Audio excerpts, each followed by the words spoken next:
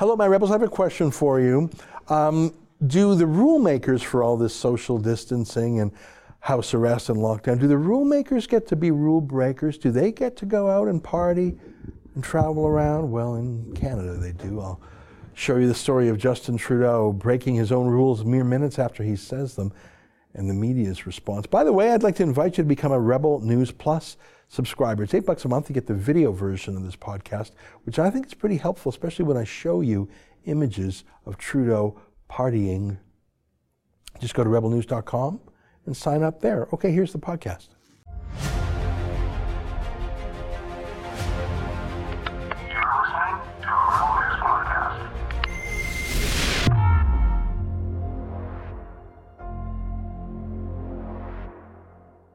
Tonight, why don't the social distancing rules apply to Justin Trudeau? It's April 14th, and this is the Ezra Levant Show. Why should others go to jail when you're the biggest carbon consumer I know? There's 8,500 customers here, and you won't give them an answer. The only thing I have to say to the government about why I publish it is because it's my bloody right to do so.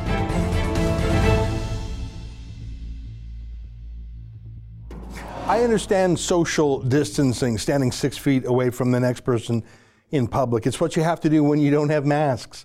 And Canada doesn't have masks because Trudeau shipped our masks to China in February in some weird submissive attempt to get those bullies to like him. Spoiler alert, it didn't work. You can find some masks out there if you look long enough. I finally found a handful of masks at a convenience store yesterday. $2 each for the flimsiest made in China kind. I prefer the made in Taiwan kind, but I can't get any.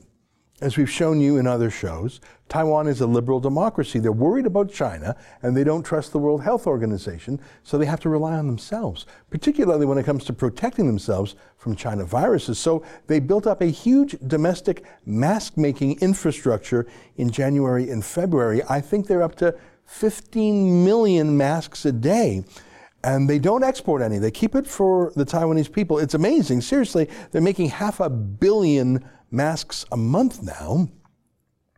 That's why they're safe. That's why they're not on a lockdown.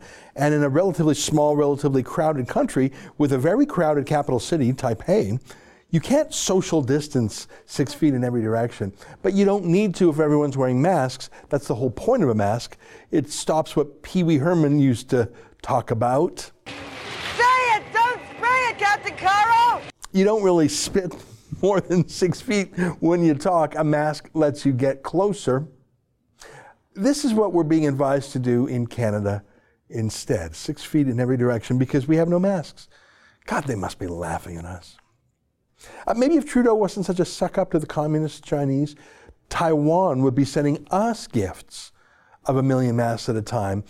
And I mean high-quality, sterile, Taiwan-made quality masks that you can rely on, not made in China junk. Alas, Canada doesn't have much time for Taiwan because China is Trudeau's favorite country, you see.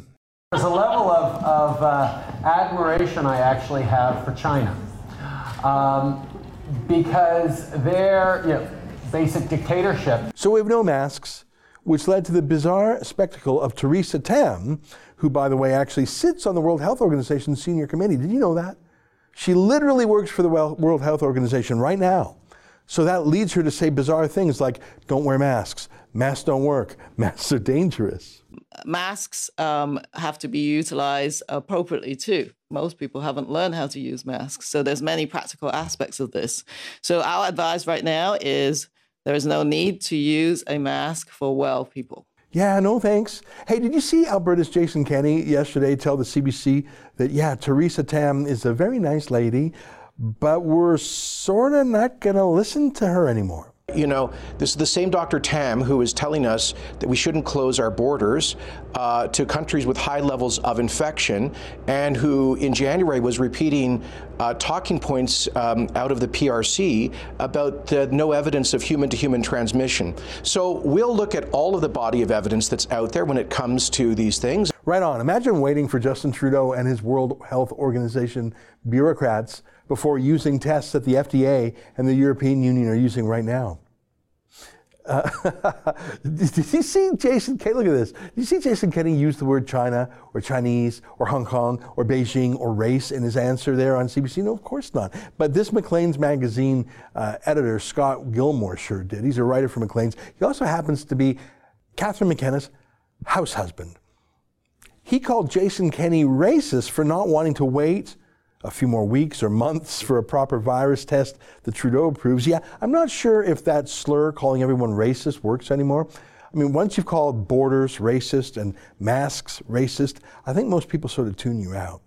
But back to the fool on the hill, Justin Trudeau, still in vacation mode. He hid it out in his house for a month, even though he didn't have the virus. A month. And our submissive media simply didn't call him out for it. In fact, there was a moment a week or two ago when a reporter actually asked Justin Trudeau how he was coping, how he was holding up, how he could maintain such a pace. I kid you not. Yeah, secondly, you're speaking to us every day. The Deputy Prime Minister is either having meetings or speaking to us. Dr. Tam is speaking to us virtually every day. What are you guys doing to prevent burnout? I mean, there's no way you can continue at this pace. Are you drawing up some sort of rota? Seriously, the laziest man in Ottawa works 30 minutes a day, watches Netflix, and hits the bong for the rest. And the media are asking him if he's doing all right. Can they bring him anything? Anyways, last week he gave a lecture to Canadians who were basically under house arrest. You go to a walk for your dog, get a ticket. A dad out rollerblading with his kids, get a ticket. And I'm talking about $800-900 fines or more. So we're all under house arrest. And most of us aren't living in a 22-room mansion like Trudeau is, and his wife and kids living in the government's official country cottage called Harrington Lake. So Trudeau goes on TV and tells us, don't go outside, don't go to the park, don't travel, don't visit other households, just stay put. Go home and stay home. This is what we all need to be doing. And we're going to make sure this happens, whether by educating people more on the risks or by enforcing the rules, if that's needed. So he told us that, and then he immediately, I mean literally minutes later, broke all those rules himself. He just did. He left his property in Ottawa, he crossed into Quebec, and went into Gatineau Park, where that Harrington Lake country home is, which is a violation of a Quebec provincial order against going there, because it's in a park. He mixed his household with his wife's household, and just to make sure you saw, Sophie Trudeau posted 4 pictures of it to Instagram, just making sure you could see her and her glamorous lifestyle. 1, 2, 3 government homes they have, traveling whenever she pleases. I mean, remember, she flew to London, England. She got the virus there. She gave it to Idris Elba, the British sex symbol. She flew back to Canada. Her husband just broke rules to go see her again, and she wants to let you know you can't hold her down. Even Trudeau himself had the sense not to tweet those photos, but Sophie Trudeau, in every way more vain and selfish than her husband, if you can even believe that. How's that even possible? She just had to make you know that the rules apply to the little people, not her, dear. Now, I happen to think the rules are being overdone. I sympathize with people who are chafing under house arrest. I am too. But we're not the people making the rules. Trudeau is a rule maker, and yet he and his family boast about being rule breakers. That's happening a lot, actually. The public health officer in Scotland did the same. She told people to stay at home, don't go to parties, don't travel, but then she went out to party. But unlike Trudeau and his ilk, at least she apologized and resigned. I've already issued a statement this morning apologising unreservedly for travelling away from my home while restrictions were in place. As well as this weekend, it's important to be clear that I also was there last weekend with my husband. I did not follow the advice I'm giving to others. I'm truly sorry for that. I've seen a lot of the comments from members of the public on Twitter today, people calling me a hypocrite, people telling me about the hardships they've endured while following my guidance. My office has also received emails from members of the public who are making clear to me their disappointment and unhappiness at what I've done. People have told me that I'm irresponsible, that I've behaved as if my advice does not apply to me. I want people to know that I have seen all of that, and I've heard the comments. What I did was wrong. I'm very sorry. It will not happen again. Same thing with a senior politician in New Zealand, but not Trudeau. In fact, when a handful of journalists criticized Trudeau for partying in Quebec and then going back to Ottawa, Well, the media jumped to his defense. Here's a comment that our friend Candace Malcolm made about Trudeau's hypocrisy. And oh my God, would you look at this? Government journalist after government journalist, and by that I mean those taking Trudeau's bailout money, jumping to Trudeau's defense like white knights aiding a damsel in distress. They love being Trudeau's errand boy. They know the rules don't apply to Trudeau. They never do. And they're fine with that as long as they can be in his royal court, even as jesters. Yeah, no, not Candace Malcolm and not us, and not a handful of independent journalists who are left, but there really is only a handful of us left, isn't there? Stay with us for more.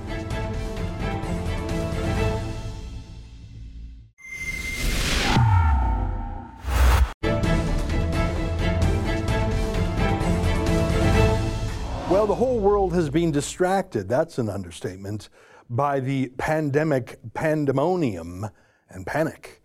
A lot of other things have been pushed aside or delayed, including the Conservative Party of Canada's leadership race to find a successor for Andrew Scheer, who, by the way, continues to stay on at Stornoway and continues to take the leader of the opposition's salary. I suppose someone has to. If it weren't him, it would fall to someone else. But in this strange interregnum, we don't know exactly when the Conservative Party will choose its new leader. The party elders have decided to put on a sideshow. And we've talked about this before. As you know, we've interviewed a number of the leadership candidates. I have myself, so has Cian Bexley. Oddly enough, Erin O'Toole and Peter MacKay have not kept their promise to meet with us. I'm sure that'll change. But one fellow we've talked to a couple times is Jim Karahalios. He's known as a carbon tax crusader. That's how I first came to know him, and the Ontario provincial scene. His wife, in fact, is an MPP under Ontario Premier Doug Ford. And Jim, he's always been a bit of a conservative gadfly, but in a good way. I mean, maybe it's because it takes one to know one, and we're troublemakers here too. So when Karahalios threw his hat into the ring, I was happy to interview him, and I did. To my, I'm not going to say my shock, but to my disappointment, despite the fact that Karahalios received the thousands of signatures from party members necessary and raised the $300,000 necessary to pay the entry fee, he was kicked out of the race for being mean to another candidate, Erin O'Toole. And whether or not it was true that he was mean, how on earth is that cause to kick him out? Isn't that cause for Erin O'Toole to fight back? Isn't that cause for party members to choose whether or not to vote for Karahalios? Well, the party kicked him out, and he sued. The party went to court to have his lawsuit thrown out, and Jim Karahalios won. And Jim joins us now via Skype. Jim, I have to tell you, we're talking so much. We're not talking about policy issues. We're not talking about beating Justin Trudeau. We're talking about this bizarre internal warfare that the lame duck rump of the Conservative Party bureaucracy has declared on you. I have to tell you, I'm not interested in this subject by choice. I'm interested in it only because these fools have decided to make this their news story of the summer, their vendetta against you. I have not endorsed you. I like the cut of your jib, to be honest. But whether or not you should be the Tory leader, to me, falls to party members, not to some cabal who wanted to disqualify you. I'm angry. Well, a lot of people are angry, Ezra. And, it does impact policy because it's pretty clear that if you're a conservative and you want to run in the Conservative Party, you can do so unless you want to win. And that's not allowed if you're a conservative and you're trying to win. And when I campaign, I campaign kind of like a Brahma bull. I try to win. And when they come up with arguments and they want to be hard on other candidates, the establishment red Tories, that's supposed to be acceptable. But when they get it back, they don't seem to like it. And they call it mean. They call it nasty. The communication that this entire fiasco is centered around was actually quite benign. I just quoted Erin O'Toole's campaign chair from an article in the Globe and Mail. I took his words. I didn't make up the words. and they kind of blew a gasket over it. And it was very disappointing, I think, to see, it's one thing if you disqualify someone at the start of a race. And that's, I think you'd agree that's inappropriate. But to do it after I raised the $300,000 and have thousands of people across Canada supporting me, I was surprised. Even during this entire 2-week investigation that was going on, I was muzzled. I wasn't able to talk about the investigation after O'Toole's campaign filed the complaint, so they muzzled me.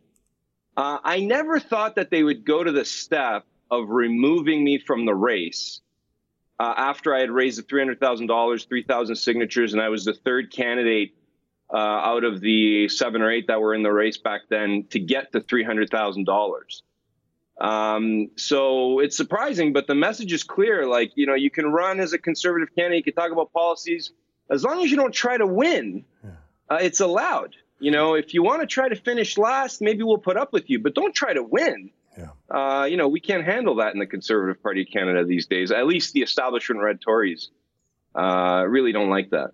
I first really heard of you. I'm an Alberta boy originally, so I'm fairly new to the Ontario PC Party. And I know that you had similar battles with them and their palace guard around their former leader, Patrick Brown. And by the way, his Svengali, Waleed Solomon, is now the campaign chairman of Erin O'Toole, and he is the person that was the subject of your criticism in that email. I saw that email, and you criticized Waleed Solomon for supporting Sharia finance. I think that's a perfectly legit criticism. It's in the public domain. You cited other points of view. Whether or not that's important for Conservative Party voters is up to them. It just seemed there were so many layers here. The fact that there's certain things you're not allowed to talk about, or certain people you're not allowed to criticize, even inappropriately. If you're being inappropriate, that's for voters to judge. It just is so odd. But the thing that strikes me, and I was just saying this to our producer before I came in the room here, is I've seen this movie before. You fought this same fight with the Ontario PCs. They took you to court and they lost. It looks like the federal Conservatives want another piece of that action, and I don't understand why. That's a good question. Patrick Brown is supporting Peter MacKay. He's on his team. Waleed Solomon's on Erin's team. And, Ezra, you were one of the first to have me for an interview in 2017 when Waleed and Patrick Brown thought it was a good idea to sue me to shut down the Axe the Carbon Tax campaign and another campaign on vote rigging. They thought that was a really good political move for the party and for conservatism in Ontario. And they thought I'd roll over in court and walk away from the party forever. We fought back and we won when a judge threw it out as an anti-SLAPP. SLAPP being, it was strategic litigation against public participation. It was designed to shut me up. And so when I'm running for leader and I see Patrick Brown on Peter MacKay's team and Waleed Solomon, campaign chair for Erin O'Toole, who was the campaign chair for Patrick Brown, I point out the fact that this is the way these guys think that Conservative parties should be run. So if a member speaks out or campaigns against a certain idea, they think that they're entitled to bring hellfire and brimstone on them and the wrath of the party apparatus. And I talk about that. And I also talk about, when you're in a leadership race, you talk about the views of the candidates and their high-profile people running their campaigns. Yeah. So here's the thing. You're talking about Erin O'Toole and his chairman, Waleed Solomon. And Waleed Solomon's a bit litigious. I know he's been slapping people with lawsuits. Thank you, Ezra. Thank you, Ezra. Well, he is. And that's, I get called that by the mainstream media, and they don't like to talk about the fact that Waleed loves to threaten lawsuits on whoever says he's a anything. lawyer. It's his stock in trade. We have lawsuits here too. It's sometimes something that's necessary. But if you're in a political campaign, here's what gets me. If Waleed really has a defamation case against you, he should sue you in defamation. But since he's part of a campaign team, maybe he should grow a thicker skin, because if you're going to sue everyone who attacks you in politics, that's all you'll be doing. And when Justin Trudeau or the CBC or anyone else or the Globe and Mail editorial board says something really, really mean and unfair about you in a campaign, you got to push on and you got to come up with a witty comeback, or you've got to ignore it, or you've got to come up with a campaign ad that makes people sympathetic to you. The idea that you can shut down criticism when you've entered the big arena, when you said, I want to be the gladiator that'll defeat them all, I want to beat Justin Trudeau, I got the stuff, and then someone writes an email about you and you go crying to mummy, that's very weird to me. But fine, you can write that off as a character flaw or a miscalculation by Solomon or Aaron O'Toole. And that's fine, I don't care.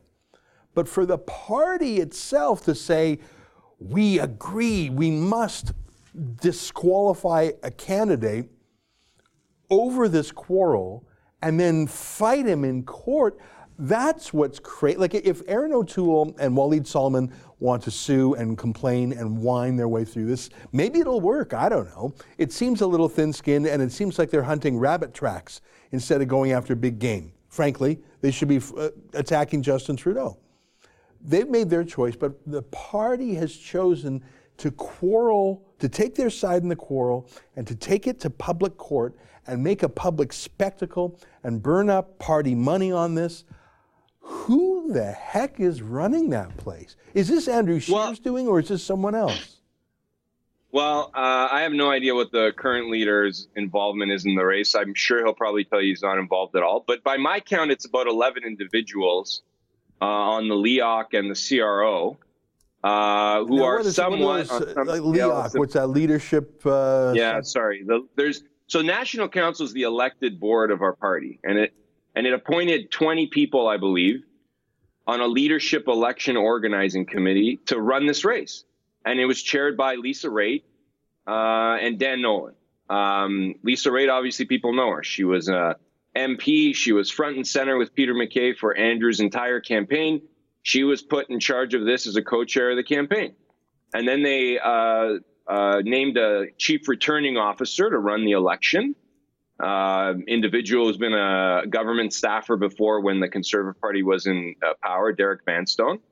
And they're in charge of running the rules. But I guess they've decided in their grand wisdom that enforcing the rules is telling candidates what they are allowed to talk about, even if the statement I made. So here's the key point, Ezra. They try to make me sound like the maverick or the renegade. But every position I take is 100% on side with party policy. Well, right that's actually not the key point, Jim, because you have the right to be wacky. You have the right to be wrong. I mean, Michael Chong, who ran in the last leadership, loved the carbon tax, was really weird on a lot of issues, including electoral reform. Frankly, he's a liberal. But okay, you want to run in the Conservative Party? That's sort of neat, I guess.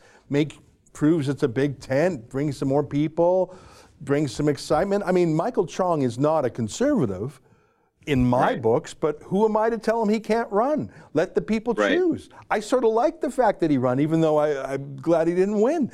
And the key point, Jim, is not that you were on party policy. The key point is, even if you weren't, why on earth would you disqualify someone for coloring outside the lines? It's such a small pool of candidates to begin with. I think is there only 3 other candidates who have qualified, if I'm not mistaken, Leslyn Lewis and Aaron O'Toole and Peter MacKay, is that it? And Derek Sloan. And Derek Sloan, thank you. So it's a very small pool.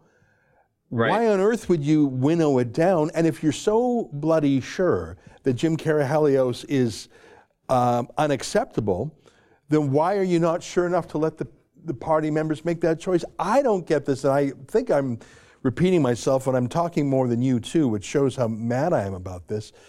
Let me get to some facts. I see that because the attempt of the party to throw your lawsuit out failed, this matter will actually be proceeding to trial on May 15th. Is that accurate? That's right. So they brought in a motion to do a couple things. One of them was just to strike it right out of court, and it failed. So the judge came back and set a date, May 15th, and it's an expedited process with full powers for the judge to go through all of the fact-finding things that he will deem necessary to figure out if I broke the rules, did they follow their own rules, and was my disqualification valid? And then the second point I think we talked about before, Ezra, is not only did they disqualify me, they wanted to hold on to over $300,000 in donations. So I raised $330,000 in donations in a few weeks. $200,000 of that was a buy-in. $100,000 was supposed to be a deposit, and then everything over $300,000 was supposed to come back to my campaign to pay expenses.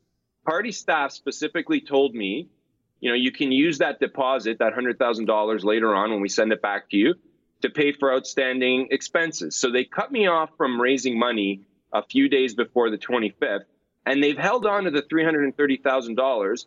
And according to the law, I have no ability to pay for those debts because I can't pay for it out of my own pocket or get one donor or a few donors to pay for it because we have caps on contributions. Every dollar you spend in the campaign has to come from individual contributions.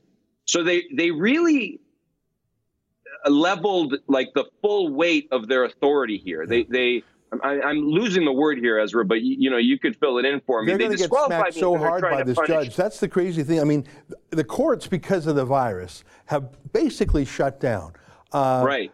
So many trials have been canceled or delayed. It's only emergency matters, serious crimes. In fact, some prisoners are even being let out of prison. That's how skeleton crew our courts are. So the fact that a judge thinks this is so important and urgent that he is scheduling your trial date a month from now, that's quite remarkable to me. It shows the gravity that the court is putting on this and the urgency. The fact that the party lost round one against you tells me I wouldn't be betting on their side right now. I mean, the first glance, I know it was only should your case be thrown out. I wouldn't bet on the party right now. But here's what I know for an ironclad fact.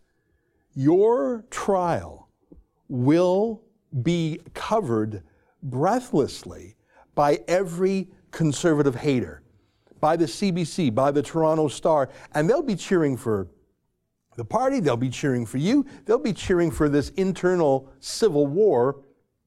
This is the greatest delight that the CBC will have. Tories in chaos, civil war in the Conservative Party, party blood spills out into the courts.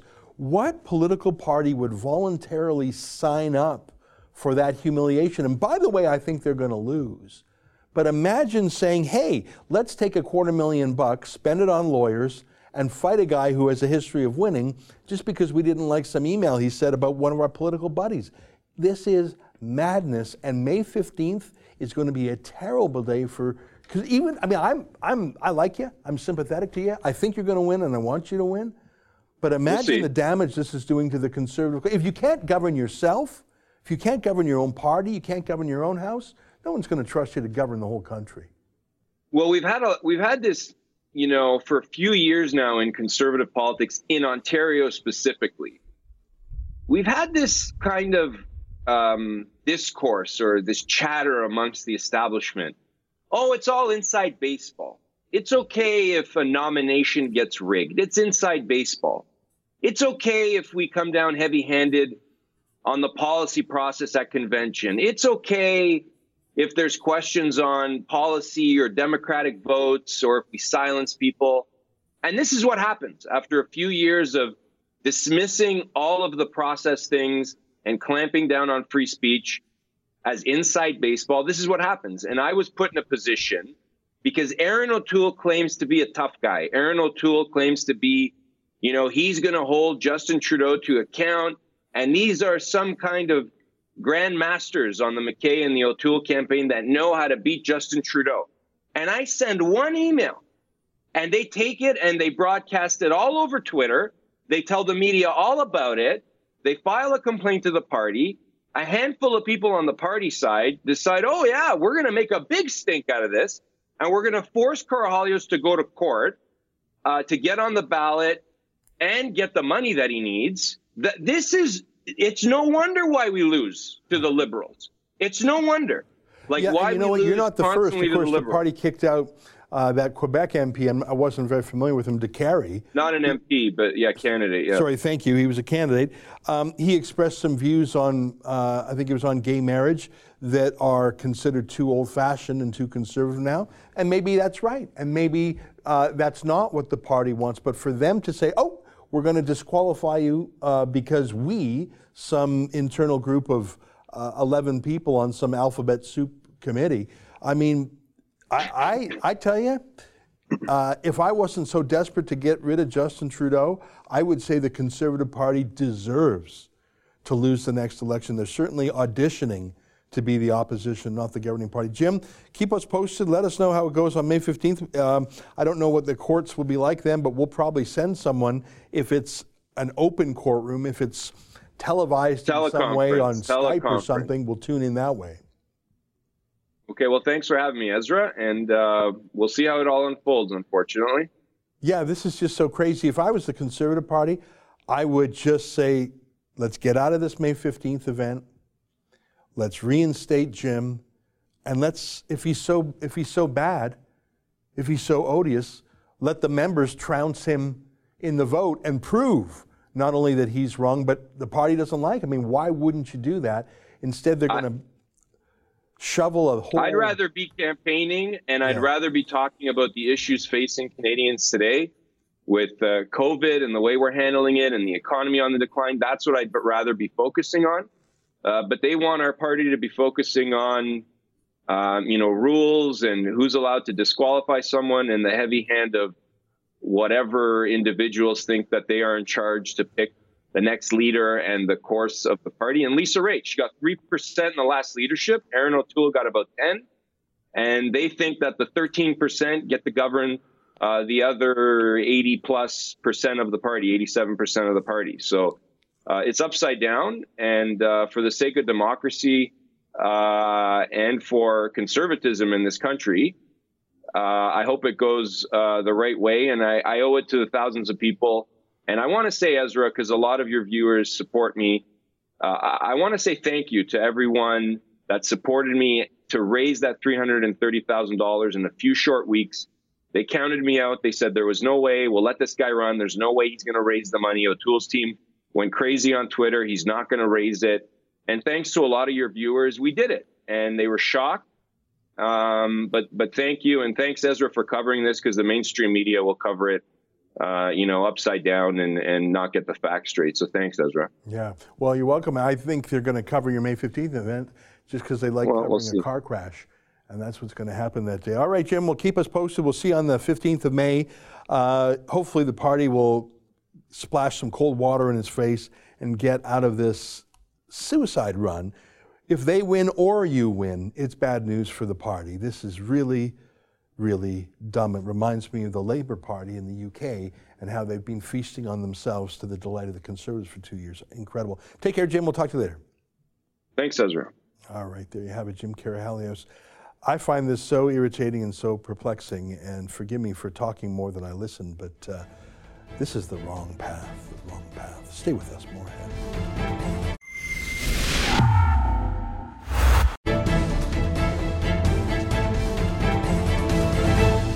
Hey, welcome back on my monologue yesterday about China blaming black people for the coronavirus. Chris writes, how long until PM Justin Blackface Trudeau speaks out against the undeniable racism against Africans taking place in China? Well, that's a good point. Where's all the woke Black Lives Matter left? Where's the UN? Where's the squad? Yeah, they don't criticize China, do they? Steve writes, China is responsible for the whole thing, period. They need to compensate us for their ignorance and lies. Well, you're not wrong there. I mean, I don't know the actual source of the virus. I think there's a lot of evidence pointing to the Wuhan virology labs. Even if it was an accident, it came from there. But I'm not even blaming China for that right now. I don't have enough evidence for that. I'm blaming them for covering up the virus, for lying about the virus, and for hoovering up medical supplies from around the world while they continued to suppress the truth about the virus so they could corner the market. That's what I think they did wrong.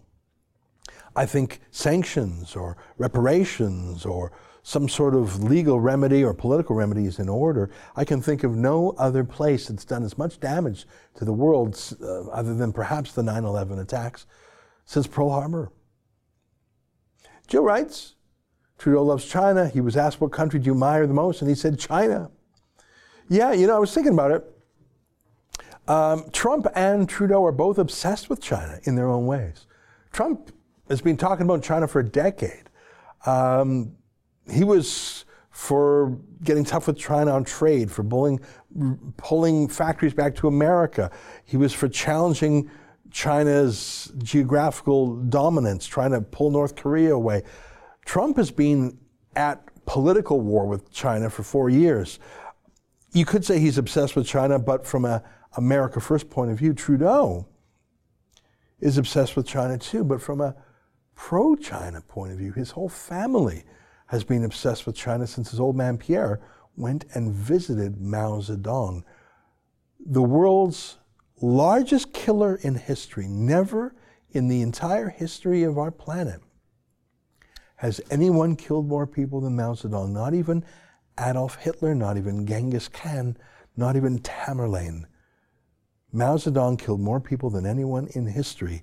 And that is the ideology and the party that Justin Trudeau, his brother Sacha, and his father Pierre all admire. All right, that's our show for today. Until tomorrow, on behalf of all of us here at Rebel World Headquarters, to you at home, stay safe and keep fighting for freedom.